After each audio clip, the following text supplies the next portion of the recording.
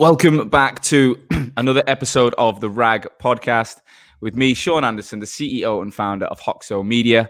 This is the show where I bring to you recruitment owners, suppliers, advisors, investors around the world who are prepared to give up some of their time to tell effectively stories of how they've built their recruitment agencies, the highs, the lows, the things they've done throughout their career, as well as recently how they've tackled this ridiculous pandemic that we know as COVID-19.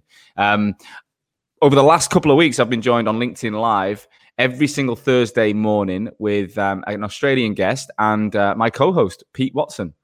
I'm today luckily joined by a lady called Stella Petrou Concha, who I'm going to let her do the introduction because her business has actually changed very recently. So, Stella, good morning in the UK, good evening in Australia. Welcome to LinkedIn Live. Hello to everyone. Thanks for having me. Not a problem. Pete, good morning, good evening. How are you? Good morning and good evening. How are you? I'm all right, mate. For the final time together this year. We haven't got the plan for next year yet, have we? So, how have you found the last few weeks sharing the mic with me as a fellow podcast host? It's been great. I've genuinely loved listening to how everybody has handled COVID in their own different way. And I still regularly remind myself of something that Ange Hawkins said when she said, I just know that I'm not going to go back to the way I was pre-COVID. And I think that's a very healthy thing that we should all try and remember. Not for you, Stella, because you've now got to run two businesses instead of one. If anything, it's going to get harder for you, but we'll come back to that.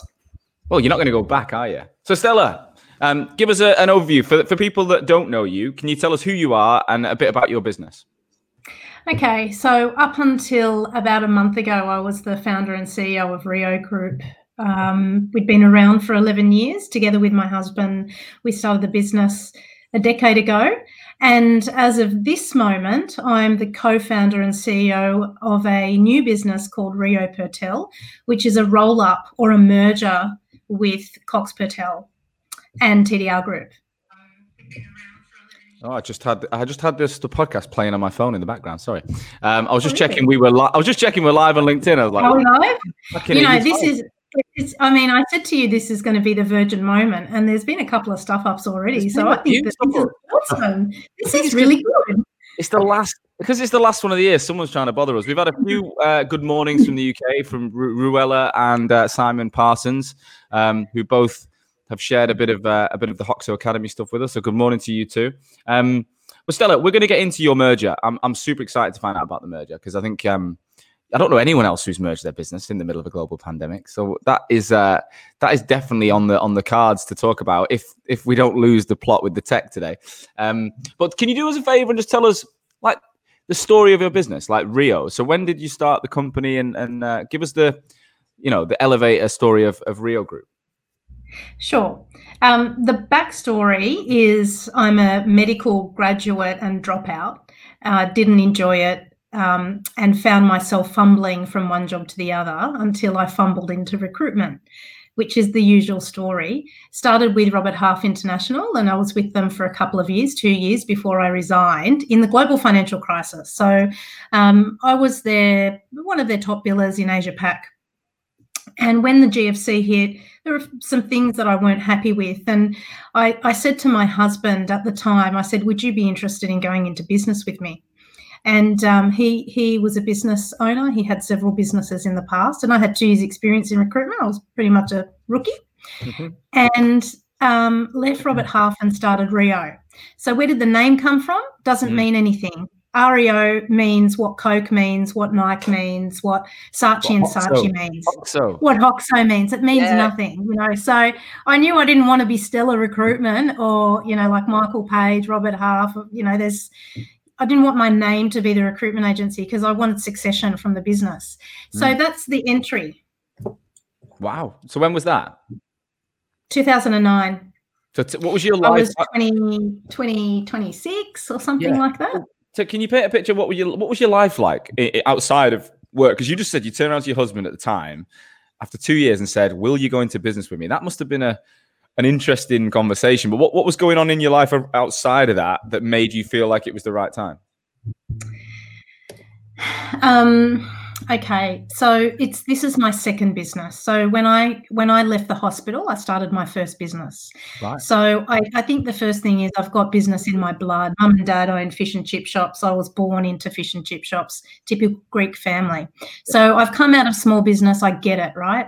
And I just don't think I really fit the mold of corporate. I had some time at Johnson & Johnson as a medical rep. But what was going on in my life at the time is we had a mortgage. We were we had just gotten married, just a young life. But I had absolute conviction in what I was doing. Robert Half gave me a lot of confidence, and they taught me my trade being recruitment. So, you got to understand, I had finished my degree and I started my first job in the hospital and I didn't like it and I quit. Mum got cancer and I quit. And then I had a year off kind of with my mum, retraining myself in neuro-linguistic programming, which was my first business. And I think the formative years, I wasn't very successful. I didn't really find something that I could do and be successful in. And, I think by the time you're 25, you've kind of, quarter, you would argue a quarter to or a third of your way into your life, you kind of should know by then the street that you're on. And I was still trying to find that. Recruitment was it for me. So I threw myself into it. Wow. Not many people start a recruitment business with 2 years experience, Stella. No. I mean, no. And, my husband, Marcelo, I would say that he's the operational brains behind the business. He gave me my confidence to do that. Without him, there's no Rio, really. We have a saying that we are a perfect flower. I'm the pretty face, but he's the stem, he's the roots. So I think it's really important that he has a big voice as the first part of the business. And I think, why is that important? I think if you're going to start your own business, you really do need an operational face. I don't think that recruitment agencies can scale to the degree that they need to scale unless there is an individual there that's actually driving the infrastructure, the governance, the reporting, the accounting, the IT, just the operations. Yeah, I completely agree with that. I said this on my podcast earlier this week, actually, that the amount of recruitment businesses I see that are two recruiters that are both good billers that don't divide their roles at all. They just both go out to make money. And what happens is they make a load of cash, and then they start hiring. Yeah. And then a few years later, they wonder why they're not growing. And it's because no one's looking after anything but billing. And they end up really with just building a glorified resource team underneath them. And they wonder why they're not moving forward. It's like, because you own everything. Every relationship is yours. Every deal is yours. And you just have a couple of people underneath. It's not set for scale. No. One thing about you, Stella, like we got to know each other throughout this summer through the Academy program. You were just a force, I thought. The only way I can describe you is a force. Like, you have this energy that you're like, I felt that there was times where we'd have 15 people in the room that were a bit down, and you would manage to lift them up faster than I could. I was like, yeah, thank God you're in this room. But where does that come from? Because you showed it there when you turn around to your husband after 2 years of recruitment and go, will you go into business with me? That's the force that I'm referring to. Where does that come from? Great question. And I'm just about to release a book on this. Oh, wow. Wow. You're the first I've written a book on the podcast. The force comes from within, and that sounds really dicky, I know. But the practice of self-mastery, which is having absolute alignment with your energy, with your mind, and with your body, is where the power comes from. I had this conversation today with Raghav, who's one of my business partners. We were talking about congruence. And sometimes when we go through dissonant times in life, we split our energy. Our mind goes that way, our energy goes that way, and we lose our power. Our power bar goes down.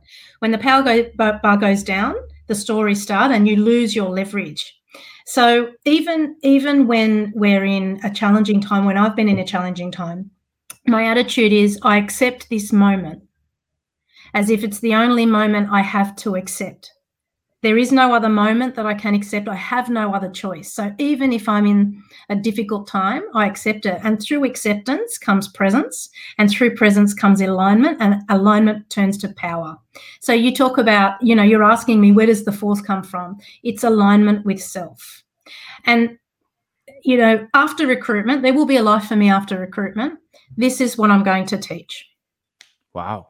That's powerful. That's really powerful. And it kind of makes sense. It definitely does. I said it in its simplest explanation. Yeah, I was saying it this week. Like me and my business partner live by 2 rules, and we always have said it since we were younger. And that's, is it the right thing to do? And if it is, do it. And we'll work it out. That's our attitude. We'll always work it out. Like we don't, solution mindset. But to me, that whole, is it the right thing to do is really what you've just said in a very simplistic way, that it has to feel congruent with me. It has to feel, if my gut feels off with an activity or with a strategy or with a plan that's work related, personal related, or whatever. If my gut says, it just fires up, there's something not feeling right. It's probably not the right thing to do. Or if you feel like you're going to, it might financially benefit you, but it's actually not going to benefit other people. I just don't give a shit about stuff like that. It has to feel right. We don't get taught this, we don't really get taught as children. We don't get taught at school, and we're not encouraged to think like this in business or even in corporate. I mean, you got to think we've got to validate our decisions with data. And I believe in all of that kind of backstage decision-making, backstage leadership. But what about front stage leadership? What about being able to be completely present and be present in your moment and perceive someone else's energy? So you can it's almost the opportunity to be psychic, right? With whatever information needs to be coming through for you in that moment. And I know it sounds really esoteric, but actually, when I meet executives that understand this, they leverage, and they're the ones that are sitting in CEO roles. 100%. So how did you discover this way of thinking? Did it just appear? When my father, through my father, he fought in the Cypriot War, the Cypriot-Turkish War. He's Cypriot, and he married my mum in Cyprus and came to Australia when he was 30. So I don't know how old you boys are, but imagine being 30 and moving to another country where you're uneducated and you don't know how to speak the language. That was my dad. Yeah. And about 10 years after that, he sent my mum, he had a fight with mum, and mum said to him, go to the library and go get a book, go learn how to read. And he came home from the library that day and he brought home a book called Bring Out the Magic of Your Mind by Al Koren. And it's a mastery book. And he sat down and he said to me, Stella, I went and got this book. Can you help me read it? I'm going to read it. And we read it together. I was 12. And that book taught you things like the things that you say to yourself moment to moment curate your reality. Affirmations. If you repeat something to yourself over and over again, you can manifest it. It taught you mind mastery, like just the fundamentals of mind mastery. And I know, Sean, you've got a mind mastery, you work with mind mastery coaches, etc. And I was 12 and I learned this. So between 12 and 18, I would have read 50 books on this. And that's where my journey with building a relationship with my own unconscious mind started. That's incredible. I was literally with my psychologist last night talking about this, and I've got a tendency to predict the future, right? That's just my natural tendency is to start working out what's going to happen, and that, I suppose, that has served me very well in business in a lot of ways, because I predict risk, worst case scenario, what could happen here. But what it also does is he says your mind is not a very good predictor of the future, especially people's behavior. You always have a negative bias. It's just, we're predispositioned to have a negative bias. So when you look at a situation or how it could unfold, you will always lean towards the negative. And he just said to me, like, you've got to realize that that's your mind doing what your mind does. It's not actually you, and you've got to distance yourself from it as if it was somebody else, and be like, okay, mate, like, you've just worked out what could happen, negative, worst case scenario. Thanks for that, and put it in a little box. And I'm trying to do that now. And I had zero support when I was younger. I had no male role model to support me. I had no.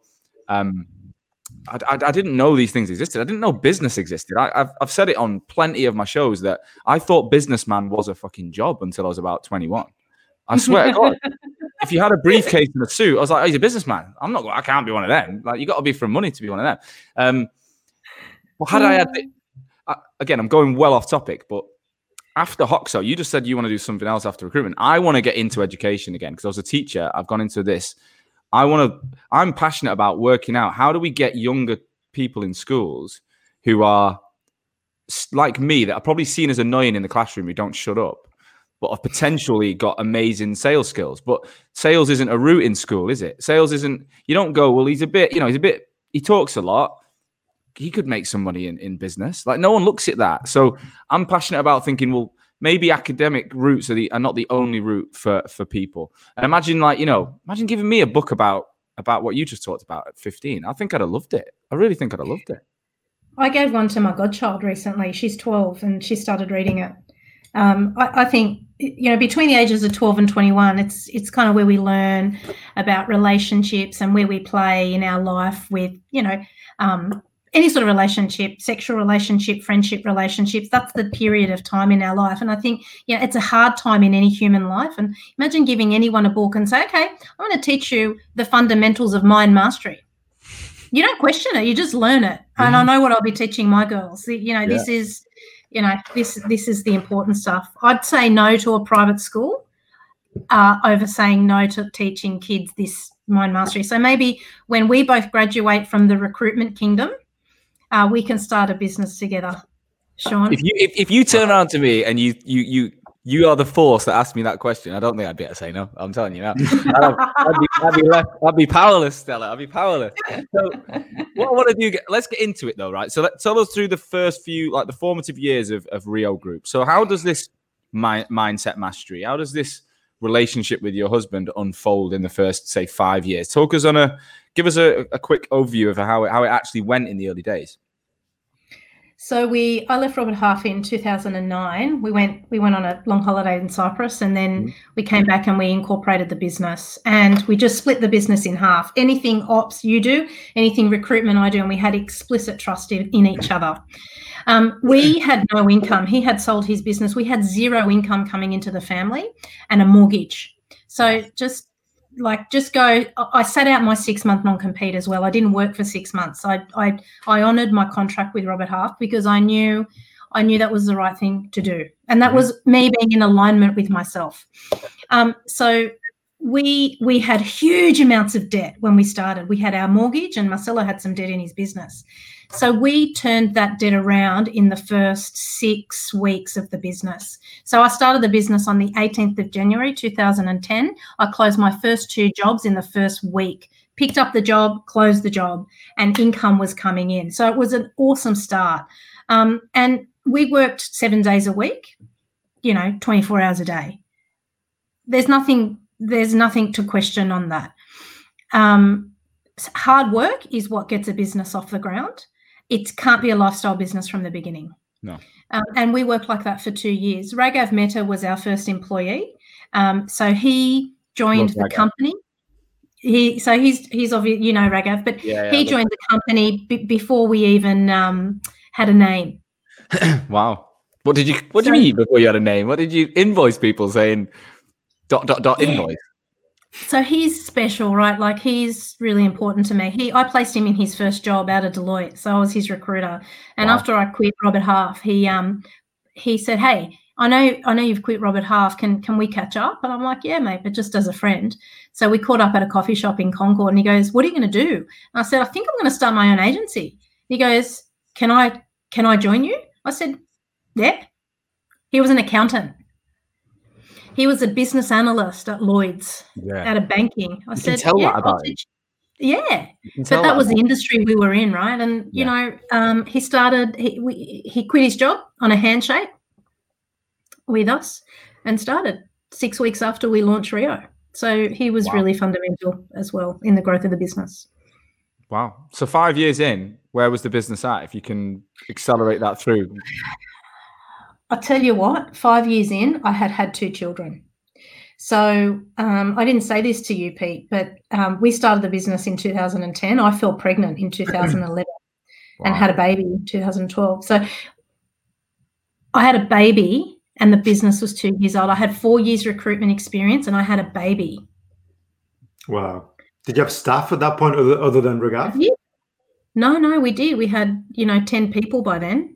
Wow. And I took 2 weeks off, and then I brought the baby to work, and I was breastfeeding and recruiting.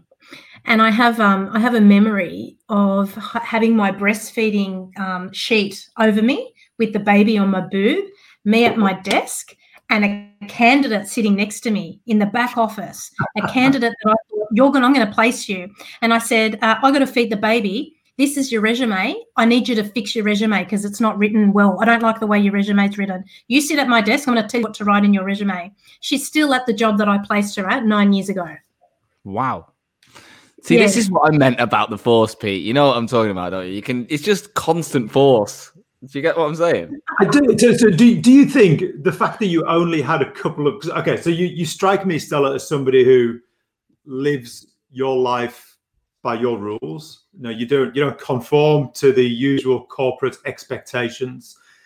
And do you think that's because you only had a couple of years in recruitment before you started your own business? So essentially you run your business as you see fit. Had you spent 10 years at Michael Page, you might have been a little bit robotic about how you did things. Does that make sense? Possibly, but possibly. I mean, is there a question in that, or is that a statement?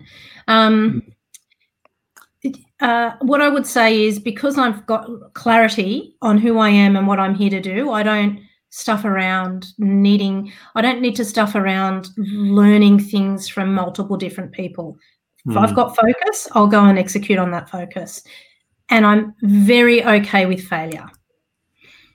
I failed right through the last 10.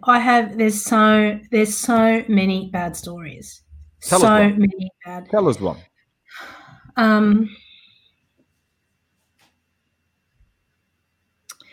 I'll tell you a few without getting into detail. We've had corporate fraud in the business. I had an individual that started with the business as a director to come in, that we said within 12 months you'd become partner. We offered him partnership, and he resigned and went and started his own business. People challenges, because I was 26. I didn't know how to manage a team, how to lead a team. I knew nothing about leadership. So what I could have gotten had I stayed at Michael Page, Robert Half, Hayes, whoever, whatever you can think of, is not the structure of recruitment, but the structure of leadership and development and how you manage people. Now, in saying that, I don't know if Michael Page, Robert Half, Hayes teach that. Gut tells me they don't. So the last 10 years, I've learnt about leadership, and that's been hard. That's like looking at yourself in the mirror and going, you're ugly. What are you going to do about that ugliness? How are you going to change that? Because whatever's going on the outside is because of what's going on the inside. So every time there was a challenge in my business, someone would resign or there was an issue, I would look at myself in the mirror and I would say, right, this is your business. This is a result of your leadership. Let's take a look at your leadership, Stella. And let's have a look at where your redundancies are. And I'd get coaches to come and help me. So that's the offset of not working for a corporate.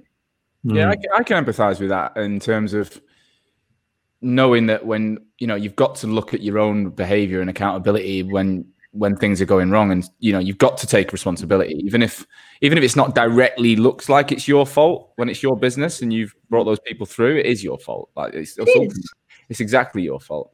I found that the hardest thing. I talked about this a lot. I found the hardest transition to go from, top recruiter to manager. I found it really difficult. And then when I started a marketing agency, having never worked in marketing, that was even fucking harder, because I didn't know what these people did. Like, I couldn't hire a designer and fucking like manage him, because I was never a designer before. At least in recruitment, I was the guy that was fucking awesome, and I could spot problems. I could give them, on the desk training. I could solve it. And I was inspirational in the way that I did it. And even when I hired a salesperson, it was easier. Like Hisham at Hoxo worked for me. I knew he was my right-hand man in my armpit, and together we smashed it. Every other person in the company, graphic design, account management, copywriters, I had no idea what they had actually been through to get where they were. That was fucking difficult. But like you said, you've got to take responsibility. You got to look at yourself in the mirror. You've got to go out and find people. Sometimes you got to get rid of people. Sometimes you got to make difficult decisions. And You know, you got to go through the process. Like, you got to go through the challenge. Like, there's no success and failure go together. They're the yin and yang of each other. So if I say to myself, I want success this year, and I do, I want success in my new business, Rio Pertel. For me to get that, I know I'm going to have to fail at some stuff, because there are elements of a merger that I've never experienced before. I'm a rookie. I've got a really good handle on what I need to do, but I've never done it before. Yeah. So I'm not going to berate myself when I stuff it up. I know I might dip for a little bit now before we go back up. I'm okay with that. I've planned for that. And I think we all need to plan for these redundancies in our lives, because perfection doesn't exist, you know, like. Yeah. 100%. So are you excited by the fact that you have this new adventure in front of you? Would you have been comfortable just carrying on with Rio and just living a cruisy life? I suspect you wouldn't. No, I wasn't. We had been on a high growth journey for a while, and I wanted something new. 10 years, same job, same business is a long time. And we are recruiters and we interview people all the time. And not many people can do that. Not many people can do the same job for 10 years. And I'm young and dynamic, and I want to learn. And, you know, this Rio Pertel journey that we're on right now it's a new job for me. I'm writing my new job description right now, because the job that I had in Rio Group is not the job that I'm doing at Rio Pertel. Different job. I'm like, oh, great, I got a new job. Yes. True. I love that. I'm interrupting this episode of the RAG podcast to bring you a message from our sponsor, Odro. You know by now that Odro are the #1 video interview platform for recruiters around the world. Now, they keep bringing out new features, from Odro Capture to Odro Producer, and it just keeps getting better and better and better. But now, recently, they've just announced a new feature to the platform, which is a complete game changer. During COVID-19, they realized that the recruitment audience, the communication was changing. Globally, their clients and candidates were using Microsoft Teams and Zoom more than anything else. The phrase, let's jump on a Zoom call or jump on a Teams call, has actually replaced the words video interview for a lot of their conversations over the last 6 months. Now, they were thinking, how are we going to eradicate this? How are we going to make Odro the name that everyone talks about for the interview process? And they realized they didn't need to. They needed to integrate. So for the first time ever, they're the first video interview platform on the planet that have decided and managed to integrate with Zoom, and soon to be integrated with Microsoft Teams. So with one click, after recording a Zoom video, you can now drag that into Odro and create everything else that Odro has, from adding the CV, the heat maps, the capture, and the producer elements. You get all the benefits of Odro before and after the interview, but you get to use Zoom, which is client-friendly on all levels. So this is massive. Teams is coming. It's the first time anyone's ever done it in our sector, and it is literally going to change the way you work in 2021. Get in touch with my friends over at Odro at odro.co.uk, or if you're already a user, reach out to your account manager to make sure you've got this feature. Together, next year is going to be an even stronger for the remote industry across the recruitment space. Back to the show. So can you give us an overview of where the business was at the beginning of 2020 then? So pre-COVID, could you just paint the picture of what the company looked like as Rio Group at that point? Yeah. So for the first 10 years, we were strictly finance and accounting recruiters, very deep in that discipline and quite famous in finance and accounting. One of the biggest specialised F&A accounting firms in Sydney. Then at the end of last year, we decided we wanted to diversify into corporate services and technology, and we started that journey. We invested, we doubled our headcount. So we hired a talent acquisition, learning and development manager who would onboard rookies and go and teach them recruitment. And we invested basically all of our money into doubling our headcount. So what were the numbers from what to what? We went from like 12 to 20 within a year. Right. And all rookies. Wow. So there's a bottom heavy element to the business at that point. Yeah. So we took the stance that in the event that we weren't able to hire an experienced recruiter, because you know how it's so hard to find recruiters, and and they don't exist. They're unicorns. Every recruiter is a unicorn. So you need to grow them. You need to grow your own recruiters. And we've been very successful in growing our own recruiters. So we invested in that. And that investment didn't pay off. So we would have completed all of our onboarding and training of all of our rookies, and we might have gotten 6 to 9 months tenure out of our grads before COVID hit. Right. And then I sat the team down at COVID and I said, okay, this is going to be a really, really hard year. This is going to be worse than the global financial crisis. I'm going to tell you what I experienced in the GFC. This is going to be worse. I'm going to let you know you're not going to make money this year. You might recruit, but you're not going to make a bonus. You're not going to make money. The economy is going to tip. We're going to go through a recession. So you are not going to be successful for 24 months. This year's a write-off. You're going to recruit, but you're not going to make much money. The year after, you're going to rebuild your business, and then you might start making some bonuses. You've got 24 months in front of you of hard work and commitment.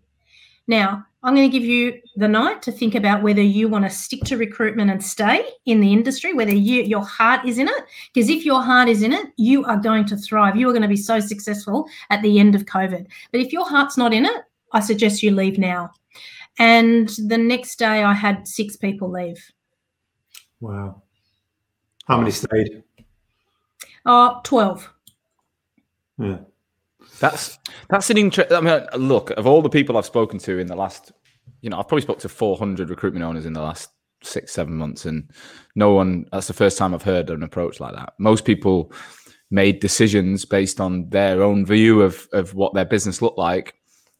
I don't know. I didn't hear anyone. No one has told me that they've almost laid the gauntlet down and allowed people to make that call themselves. You know what though? It's really powerful what you did. Really, really brave, I think, because you didn't lie to these people. You gave them a pretty accurate prediction of what was going to happen, and you allowed.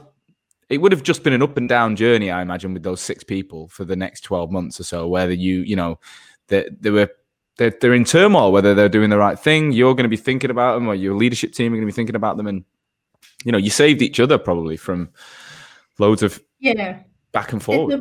The retrospect is like, so that moment, we lost all of our investment. Do you ever talk about what it costs to grow a recruiter? Mm.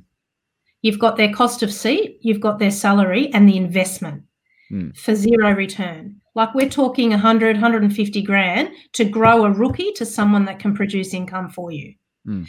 So you got to do your numbers. Let the calculator start going and start thinking about the investment that we made, and we lost it overnight.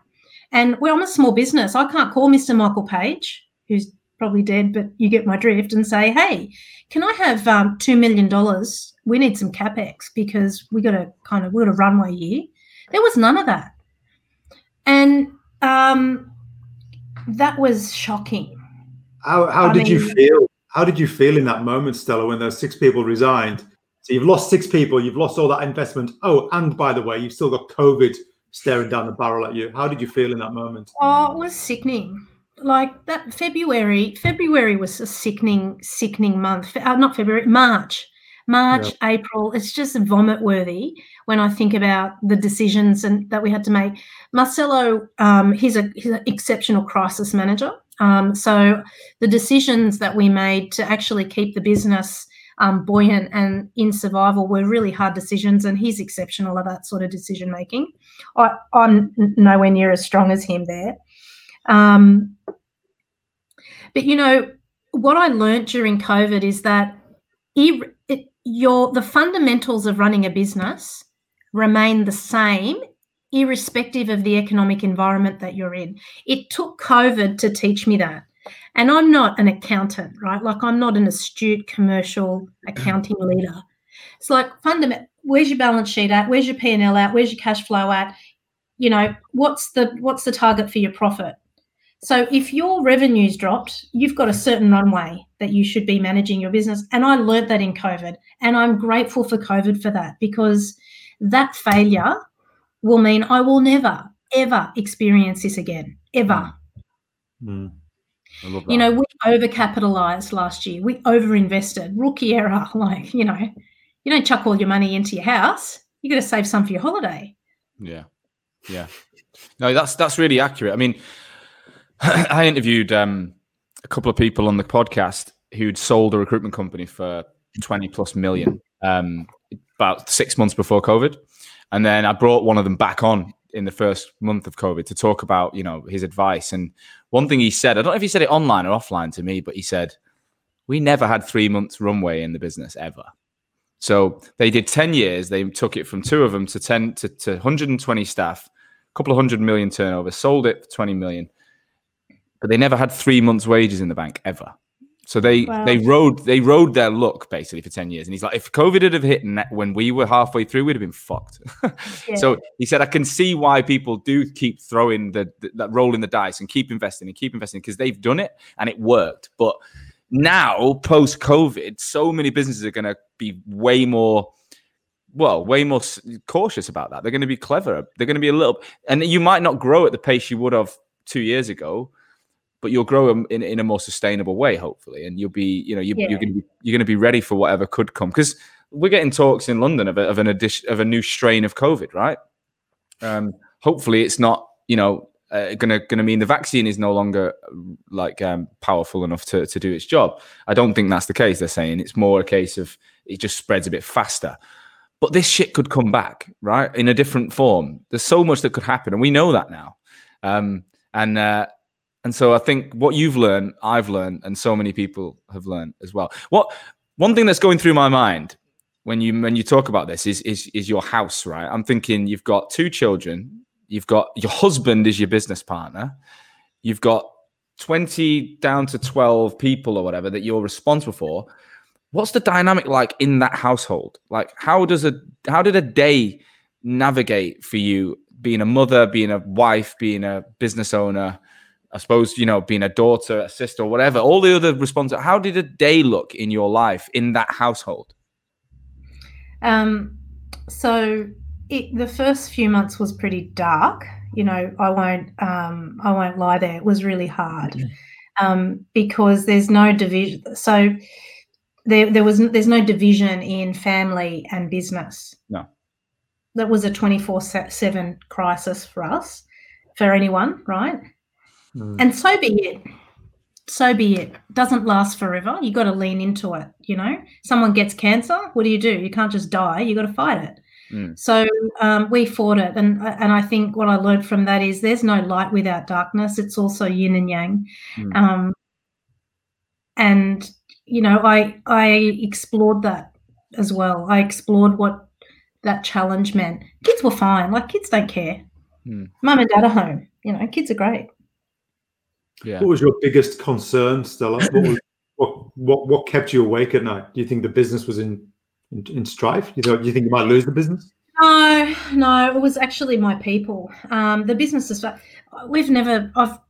in business, I don't think I'd ever we'd never lose in business. We're good business people. I wasn't worried about that. I was worried about my people though. I wanted to make sure that the business survived for them. They had given us so much, and it was all about them and making sure that they would have a job at the end of the day. And it's funny because they gave us a lot during lockdown. And we are having the biggest December that we've had, or biggest quarter, Christmas quarter that we've had in about 5 or 6 years. Wow.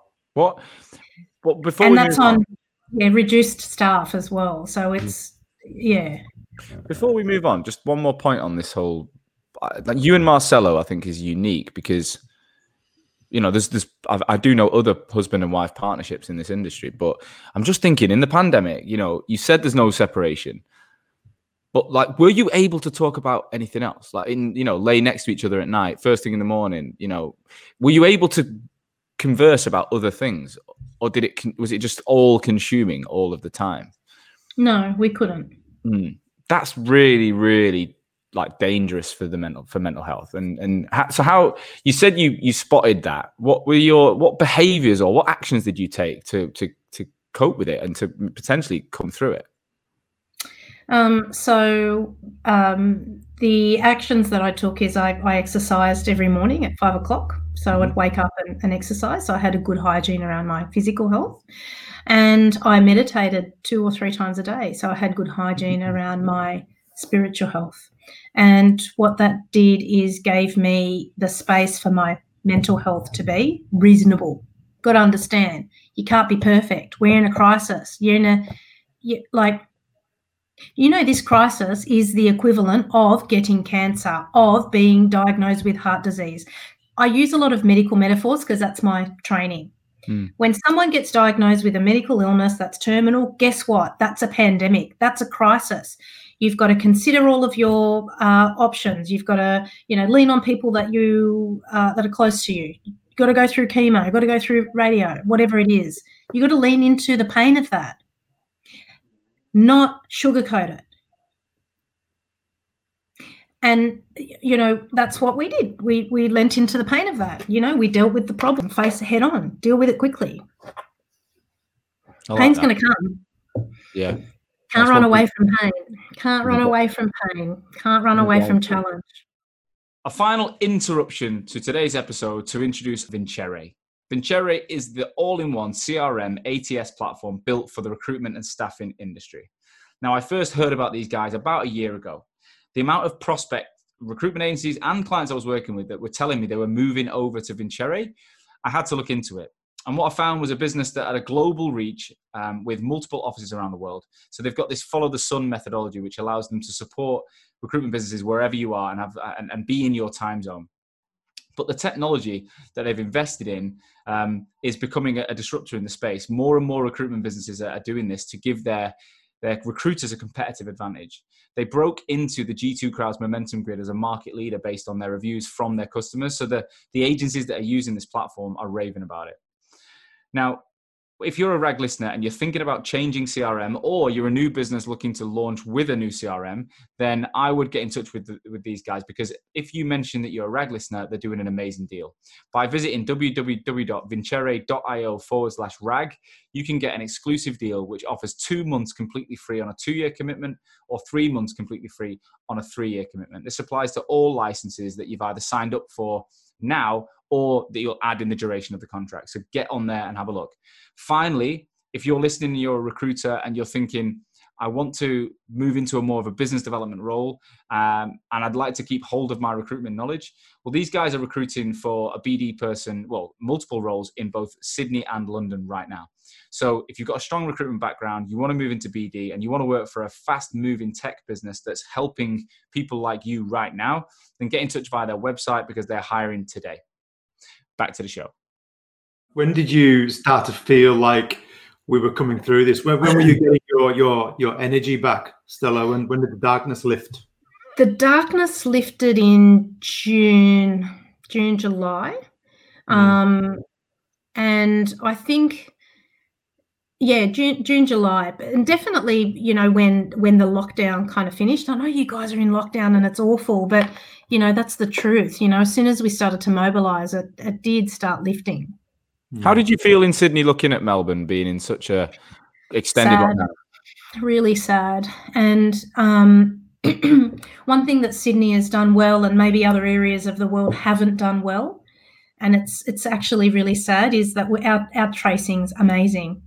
And we're free. Sydney's free. It's incredible. It's incredible how you guys, as a country, how you've managed it is incredible. I don't want to keep talking about what's going on here, because I think people in the UK are probably just sick of the news, but it's great to see what you've done. So going back to June, July, that's when we met. And as I said, it might have been that actually. So if you remember, the first call we had was 15 people the night after the senator in Melbourne or Victoria said, we're going back into lockdown. And that might be why you were the one person who was like the shining light in the room that wasn't, maybe, I don't know. There was Simon Hare as well, who was in Sydney. But there was, I felt like the floor had been taken out of the room, and it was the first session, Normally that's the most excitable session. Actually, it was the flattest one we ever had. It went one way from there. But you were, you had energy throughout that. So perhaps that was part of it. When did you start to understand or, see that this merger could happen? Like, where did that come from in a year like this? It's not the year, and the merger conversation didn't start from COVID. Right. It's something that I've been talking to agencies about for a while. Right. I have a stance that there are way too many small players in recruitment in our sector. We need to merge. There needs to be a roll-up consolidation because the businesses aren't providing people career pathways. They don't have proper people development processes. They don't have training and development. Leadership's not good. And what happens is we've created an industry where human turnover is at 53%. There's a reason for that. That's, as a recruitment leader, I actually have a responsibility to do something about that. So I look at, well, how can you invest in people and systems and structures if you're a 10-man band, if you're a 5-man band? That's why I wanted to grow. Because I want to have a human resource person. I want to have someone that can develop leaders within an organisation. That costs money. And if you're running a small business, you don't invest in that. Well, recruitment as an industry is a series of small businesses. 100%. We're all small businesses. So what are we going to do about addressing this as an issue? And I've just, if you want a sustainable industry, we've got to roll up. And I had spoken to a few businesses about this, but you know what? When you run a small business and you run your house through it and your boat through it and your car through it and all of that, no one wants to roll up because they're not running clean books. We've all been there. We've all been there. You're not running a corporate, right? So no one wants to roll up because it means that you're turning yourself into a corporate. And then this time last year, I had met James Purtell at a like a bullhorn event or something like that. And then I was asked to sit on a panel at the RCSA with Greg Savage and Nikki Beaumont on how to scale up a business, because I had just doubled Rio and I was the small business contender on the panel of how to double your business. And this was at the beginning of March. And James Purtell was sitting in the audience. And at the end, there was Q&A, and someone said, what do you see for the future of recruitment? I said, we all need to roll up. We need to merge. There needs to be a consolidation. And then I said to James, I said, hey, James, for example, you and I should become Rio Purtell. His business is called Cox Purtell. And he just sort of looked at me from the audience. Did you know him already or not? Oh, I knew him, but not well. Right. And at the end of that, I just pulled him aside and I said, are you interested in talking to me about a merger? I mean, I had been knocking on a few doors. And he said, it's funny you said that. I've been looking at that myself. So that was the beginning. So it was the start of COVID? Before COVID. Yeah. Well, that's incredible. So before COVID. What goes into this process? Like, I've never been through a merger, and I'm sure Pete has never been through a merger. I'm sure a lot of the guests haven't been through it, the listeners haven't. So tell us what actually went on after you decided to explore it. What did you do? Well, the first thing that we did is we checked whether we could get along. So there was a courting period. So we had probably four meetings. And then at the end of those meetings, we actually got our families together and I cooked a beautiful Greek roast lamb and invited his family over. And we had a whole day, 2 families together, and we checked if we gelled. And we do. We have the same family values. And we knew from that point that we could do business together, because the rest of the challenges that we were going to face were more around structure and governance versus do we have the same values. And so long as you got the same values, you can do business. From there, we went into the due diligence process. So we actually assessed each other. So that went above and beyond the financials. We actually looked at our customers. So they don't have one overlapping customer with us, not one. Wow. So when you're looking at things like mergers, you're looking at, what I looked at is adjacencies. How can I go and find recruitment agencies that are an adjacency to what I do? We're super specialised in finance. I'm looking at tech. I'm looking at admin, sales, marketing, engineering. So his business fulfilled a whole portion for us, and we really complemented him as well. Wow. So then we looked at the economics. The economics stacked up. I mean, we between us, we've got 3 offices. So take a couple of leases out, put that money straight to your bottom line. we had duplication in things like all of our tech stack. So once that was covered off, we then did an assessment on people and culture. And every time we did an assessment, it just kept on lining up. And then we went, we're going to do this. So we did a proper financial due diligence, with the lawyers and the accountants. Things stacked up, and we went, right, we signed heads of agreement, and we made the announcement that we're going to merge. Now, the merger hasn't happened. It takes like months to merge. You can't slap two businesses together. No. That's so where we're at now is we hired a change manager. So we hired a change director, actually, that helped us map out what we needed to consider as part of our change plan. And that looked at, people, it looked at all of our risk, looked at our ops workflows. The first 90 days of the business starts in January. And the first 90 days is focused on vision, mission, our behaviour framework, our culture toolkit, role alignment, KPI alignment, salary alignment, people and just people.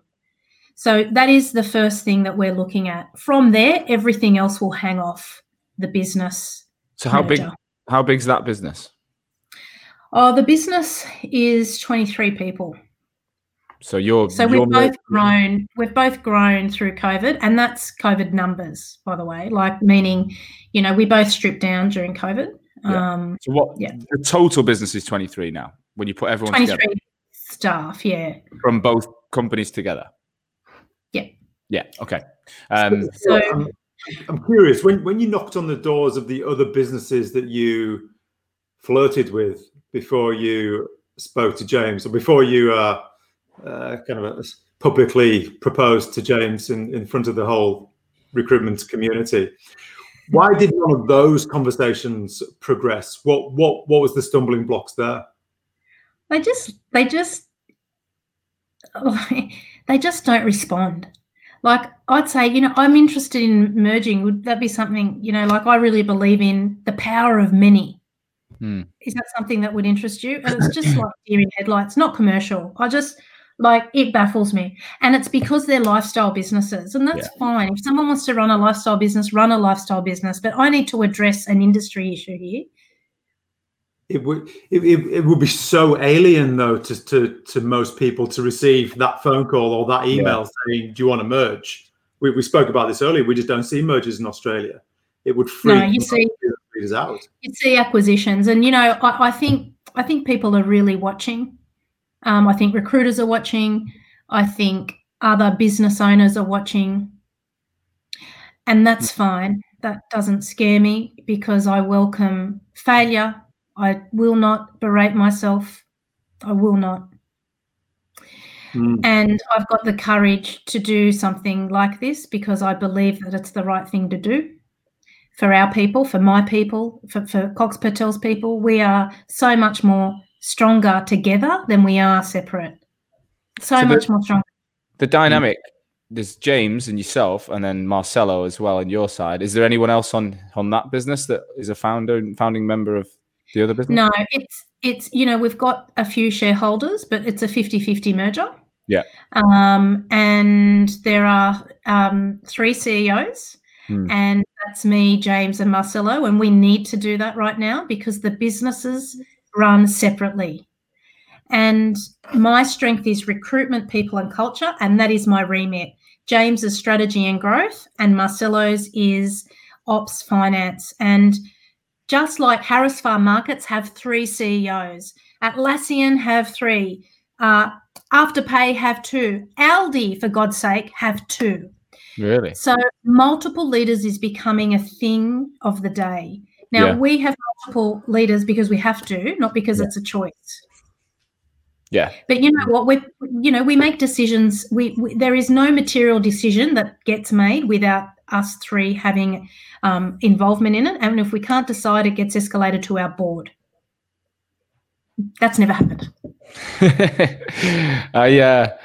I'll be honest. I mean, I'm just pumped for you. I'm super excited for you, and I don't doubt you're going to make it successful. I also think if you do want to start that business with me in the future, and you offer me that lamb roast dinner, like you've got it sorted. Like you don't need to. You just want to eat Greek lamb. It's bloody good Greek That is me literally like signing already on the line. But, I think it's incredible. I think it's a really feel good. It's a feel good story as well in such a tough year. And but I've watched you, like, obviously I know I've had an impact and the Academy's had an impact and Pete's had an impact bringing it all together with the three of us. But your attitude on LinkedIn has been absolutely relentless. Like, I've got over 23,000 recruiters on my LinkedIn. That's all I see is recruiters every day, right? So I think I've got a decent barometer for what's going on. And you are relentless. Every day there's a story. I think the tips for CEOs you put out there, like they're better than I could have told you to do. Like, you inspire me. You give me ideas and advice, and I'm like, fucking hell, it's coming back round now. It's all, you know what I mean? You give to receive. But how much of an impact has that had this year? So we started together in June, July. How much of an impact has your attitude on LinkedIn had on performance, both, you know, in the business and your confidence and everything that goes with it? Yeah, it's been game changing. There's two things that have happened. First of all, I met Pete and Sean. Mm-hmm. You guys have been pivotal in the shift that I've made as a business leader this year. So I thank you for that, very much so. And, you know, I think I was a good student for Hoxo, but I didn't keep it to myself. I taught my team. So after every session that you and I did, the next day my team was doing exactly what you taught.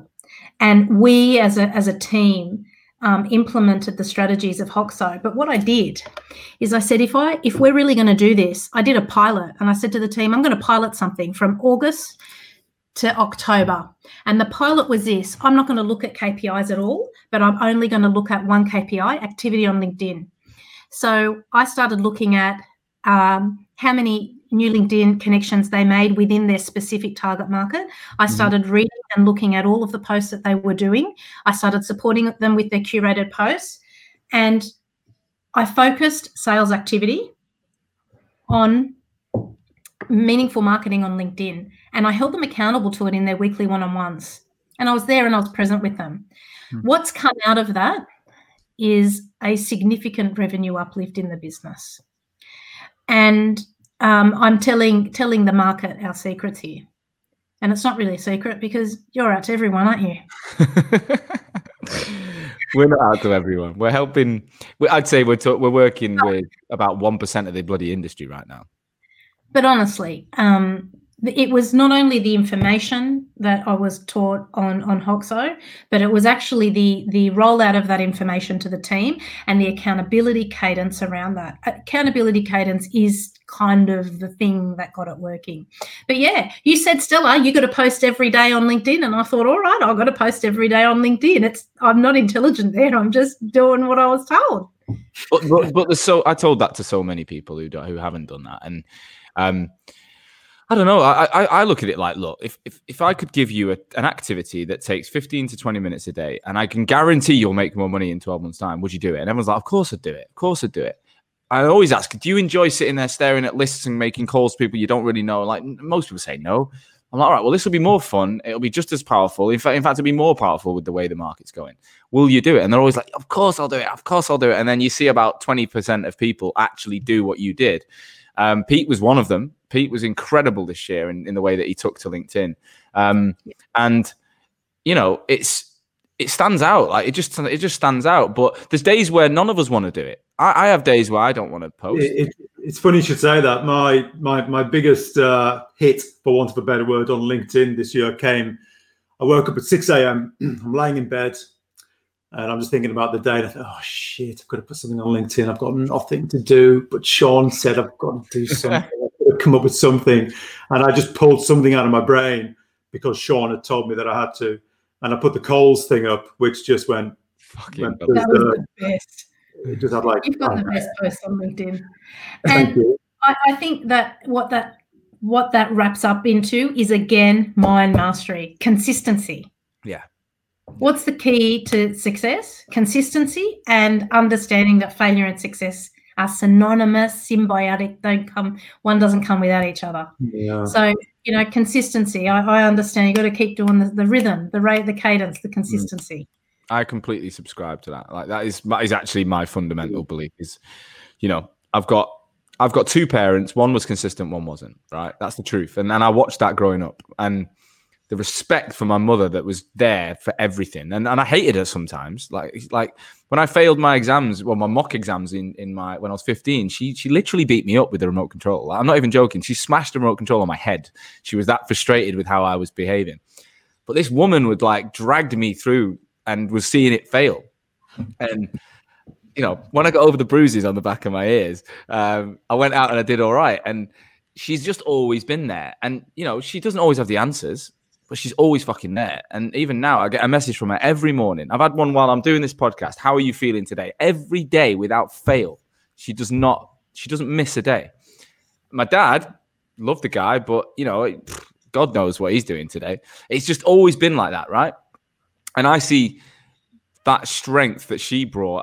I've tried to bring to everything that I do. I always think if I can just keep showing up, even on the days I don't feel it, and there's a fucking load of days I don't feel it. You saw me in the summer when I did not feel it a lot of those times, but I kept showing up, and that's how I know I'll be all right. Whatever happens, I know I'll make it to a point where I'll be okay because I'll keep showing up until the day I can't show up. Someone stops me, or something stops me. I think that's literally all you need to do. I'm literally thinking, look, it's an hour's gone. I could talk to you for the rest of the day. Like, this has been so much fun. So much fun. It's been inspirational, this one, Stella. It's been inspirational. What a way to end the year. What a way to end 2020 with a story like this. So thank you, Stella. If anyone does, you know, anyone in the UK or Australia or anywhere in the world who's listened wants to reach out to you and ask you anything personal or just have 15 minutes of your time, are you open? Are you open to that? Yeah. Yep. I've facilitated a couple of how do I merge conversations lately. I don't think it's just going to be about the merger, to be honest. I think your energy is so infectious that people will just want to, you know, I'm looking at the comments through LinkedIn now. What a great episode. What an amazing episode. Great story. Incredible story. Love this episode, guys. There's plenty of people, and it's very early in the UK. It's very late on a Thursday in Australia, and there's people listening live. Those that listen back will no doubt feel very similar. Hey, Stella, aside from the people who work for you, do you mentor anybody outside of the recruitment industry? I don't mentor I do. So all of the roundtables that I run, I'm a professional roundtable moderator. So mainly CEOs and CFOs, some HROs, mainly industry people, but I haven't got any recruitees or recruitment leader mentees. Yeah. You'd be an amazing mentor. I wish you'd mentor me, actually. Mentor me, do you mind? Every Thursday afternoon. It'd be amazing. So long as we've got a glass of wine. And maybe we'll end up in business together too, Pete. You never know. It might be this. This might be the three amigos. I think we'd pull it off. Well, Stella, I want to say from me to you, thank you so much, like for giving me your time today, for giving us your energy and time throughout this year. You've personally helped me. I'm delighted that you're finishing in such a positive way. Pete, it's emotional. We've had a really good. I think it's been 6 weeks or so of sharing the mic. It's been good. Yeah, I really enjoyed it. We have been like I was thinking about the analogy or the metaphor that Stella used earlier about one of us is the pretty face and one of us is the stem.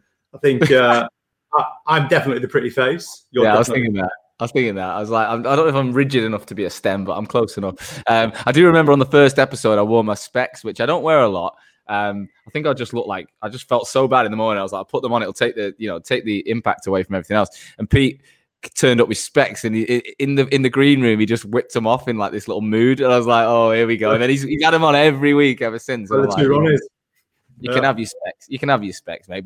But to you, mate, as well. It's been an incredible year working with you, and I look forward to 2021 together as well.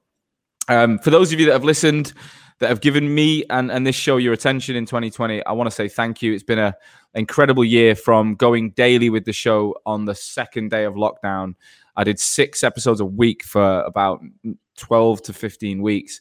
It was incredible. We quadrupled the listener base in that period, and it's never dropped. For those of you that have been part of the show and actually been a guest in 2020, thank you for giving up some of your time to help the global industry. It genuinely is why we do this. It's to help other people. And I want to just say to everyone, like, take a rest over the next few weeks. Like, go and that's why I'm not going to be putting another episode out this year. I'm going to have an actual rest. I want to recover. I want to think about the year. I want to reflect on the things that have gone on, and I want to come back in 2021 even bigger and better than we did this year. And I want everyone listening to do that. If you've enjoyed today's show, if you've listened to Stella and think, wow, like me and Pete have in real time, please share this. Like, get it out. Text someone, WhatsApp, LinkedIn, email, whatever. Get this link out to someone, because together, when we learn every week from the best people in this industry, like Stella, it's another way of rolling up. It's another way of rolling up, because we're sharing the best ideas. We might be sat in individual companies, but if we have a similar approach to things, we're gonna be stronger as an industry.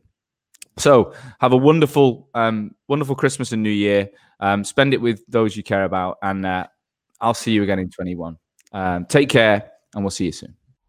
This podcast is brought to you by Hoxo Media. We are the world's #1 inbound marketing agency, exclusively focused on helping the recruitment industry. Myself and my business partner started the business in 2017, having been recruiters for 7 years before. We felt that the recruitment industry back then needed to change, and that marketing was going to play a huge role in the way that new and existing recruitment organizations won business and stood out in such a crowded marketplace. In 3 years, we've now worked with over 200 organizations around the world. We reach a huge audience with both this podcast and content online, and we have over 55 recruitment agencies right now we're managing the marketing for. So that involves strategy, content creation, distribution, systems, process, and leads generated. Having been recruiters and marketeers, we can not only build your brand, but we're also able to connect it to your sales team and ensure that leads are generated as a result of marketing. There's a clear ROI that leads to sales activity. But we also understand recruitment businesses.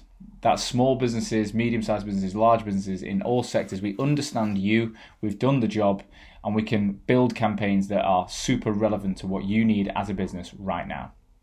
We've also recently launched the Hoxo Academy, which is designed to help recruitment owners, recruiters, and marketeers learn from the work that we do so that you can action some of this stuff in-house on your own. The Academy has been launched in May 2020 and has already had an amazing response from the market, and it's only going to grow one way. So if you're interested in either having Hoxo support you build your marketing as a supplier that acts as part of your team, or you want to be trained by us on how to do it yourself, then get in touch. Visit www.hoxomedia.com and register your interest on our homepage. We will then get back to you within 24 hours and arrange an introductory call. Thanks again for listening to this show. Every single one of you means so much, and we will see you again soon.